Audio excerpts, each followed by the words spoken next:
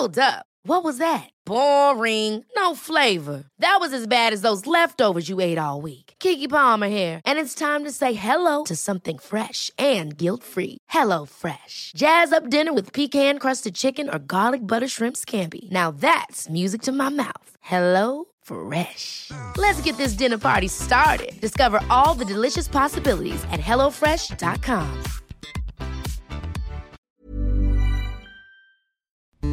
This is a Shares for Beginners quick tip.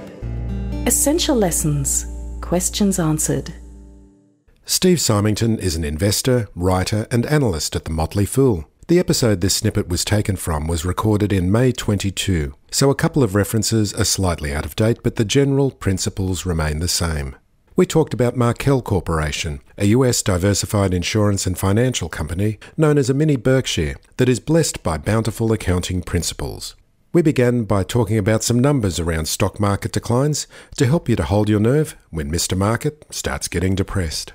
The hardest part of investing is psychological, and it's kind of keeping your wits about you when things seemingly go crazy. And there's a tweet that I tweeted back in the March 2020 crash first, I think, and I retweet it every once in a while when the markets are going crazy to hopefully encourage people. And it's something that I try and remind you. It goes something like the stock market declines by 10% around once a year.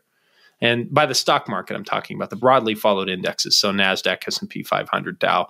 On average, they fall about 10% from their peak once per year, 20% every 5 years or so, 30% once per decade, and 50% a few times a century. So arguably faster maybe now, given the pace that the markets tend to move. It's been harrowing to watch some of these really, really steep declines as we change. But we also had some unprecedented quantitative easing and a lot of money pumped into the system, and they're kind of scaling back asset purchases and raising interest rates to try and slow the economy down now a little bit, and things are too hot. And there's a lot of dynamics and a lot of good lessons, I think, that we're learning in the process.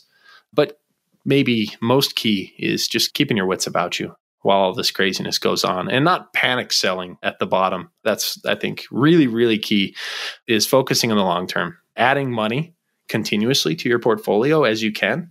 You know, whenever your capital allows, just add that money and buy businesses that you think are reasonably valued with good long-term prospects. And, that's the key. And over time, the rest kind of tends to work itself out. But you really do have to shrug off however much it hurts times like this when the markets are seemingly going crazy. We're going to talk about a couple of companies, and the first one we're going to talk about, and this is the complete opposite of your high growth tech stock, and it's been around for nearly 100 years, I believe, and it's Markel.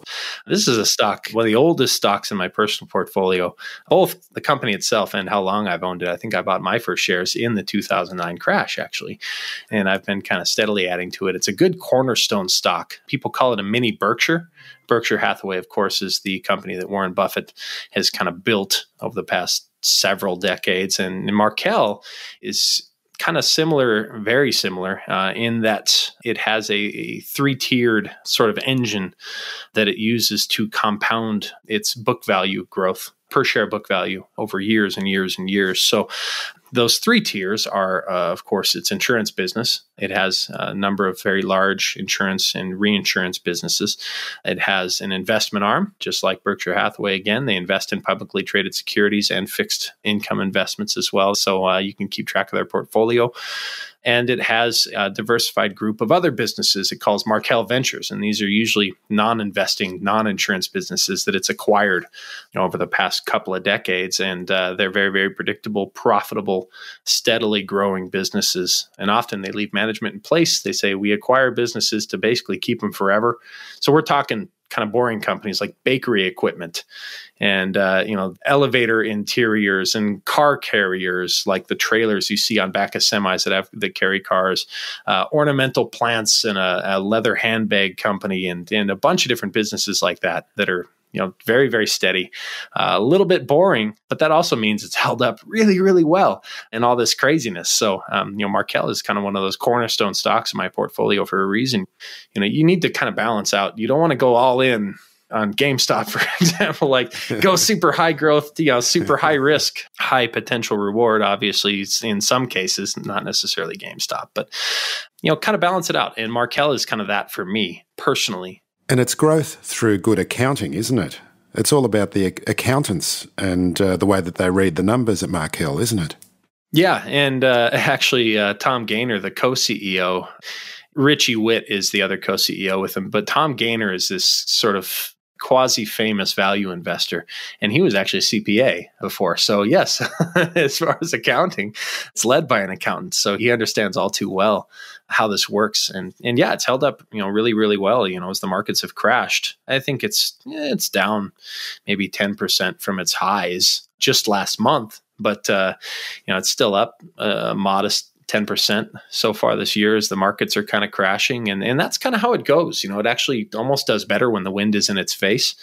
And, you look back at its per share growth and book value, I think it's been like 10% over the past 5 years, or 9 or 10%, just nice and steady. You sleep well owning a business like this. And, you look at all the three arms of its business, they're super healthy. Combined ratios at the insurance were 89%, which means basically for every dollar in premium they wrote, they made $11. Anything under 100% is a profit for insurance businesses.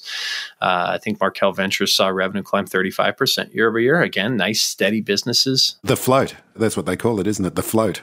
Yep, exactly. And for the investment portfolio, they can take a lot of the float for their insurance float. And it's that money that you're holding on to that you don't necessarily need to pay out, but you are holding on to it for the long term so they can invest it. It's, I think Warren Buffett, I forget the term he used, but he, at the time, it was a couple of years ago, he had like $80 billion that he could basically invest for free at no cost. It's like borrowing $80 billion. You can invest in relatively conservative stocks. And Markel does something similar like that. I think I was looking just before we came in because I was like, what?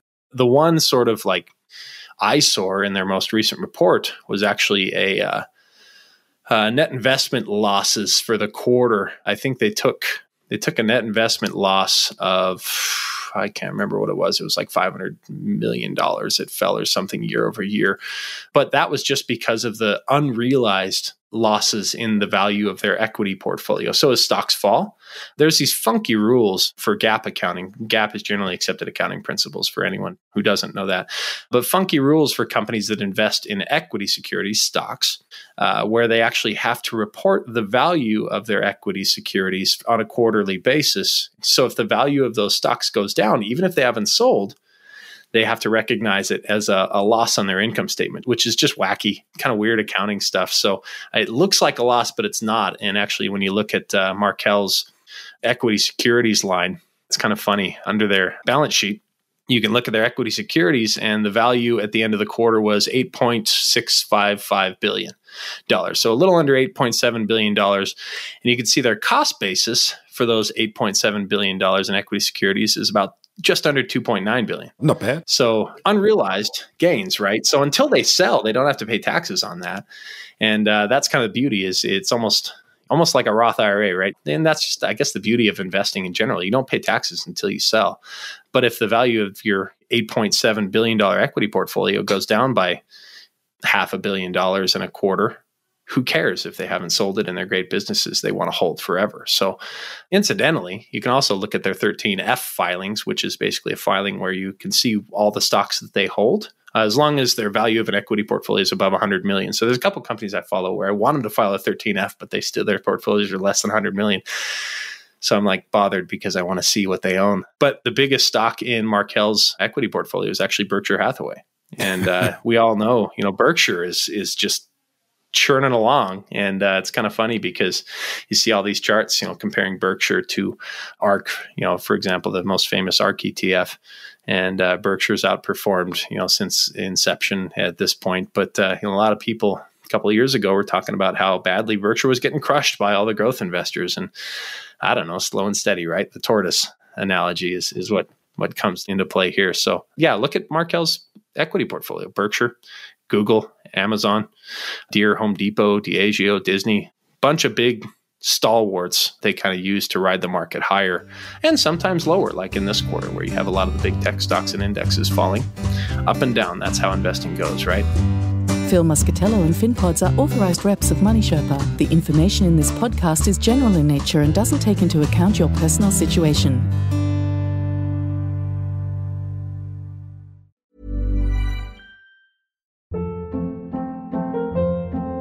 Hold up. What was that? Boring. No flavor. That was as bad as those leftovers you ate all week. Keke Palmer here, and it's time to say hello to something fresh and guilt-free. Hello Fresh. Jazz up dinner with pecan-crusted chicken or garlic butter shrimp scampi. Now that's music to my mouth. Hello Fresh. Let's get this dinner party started. Discover all the delicious possibilities at HelloFresh.com.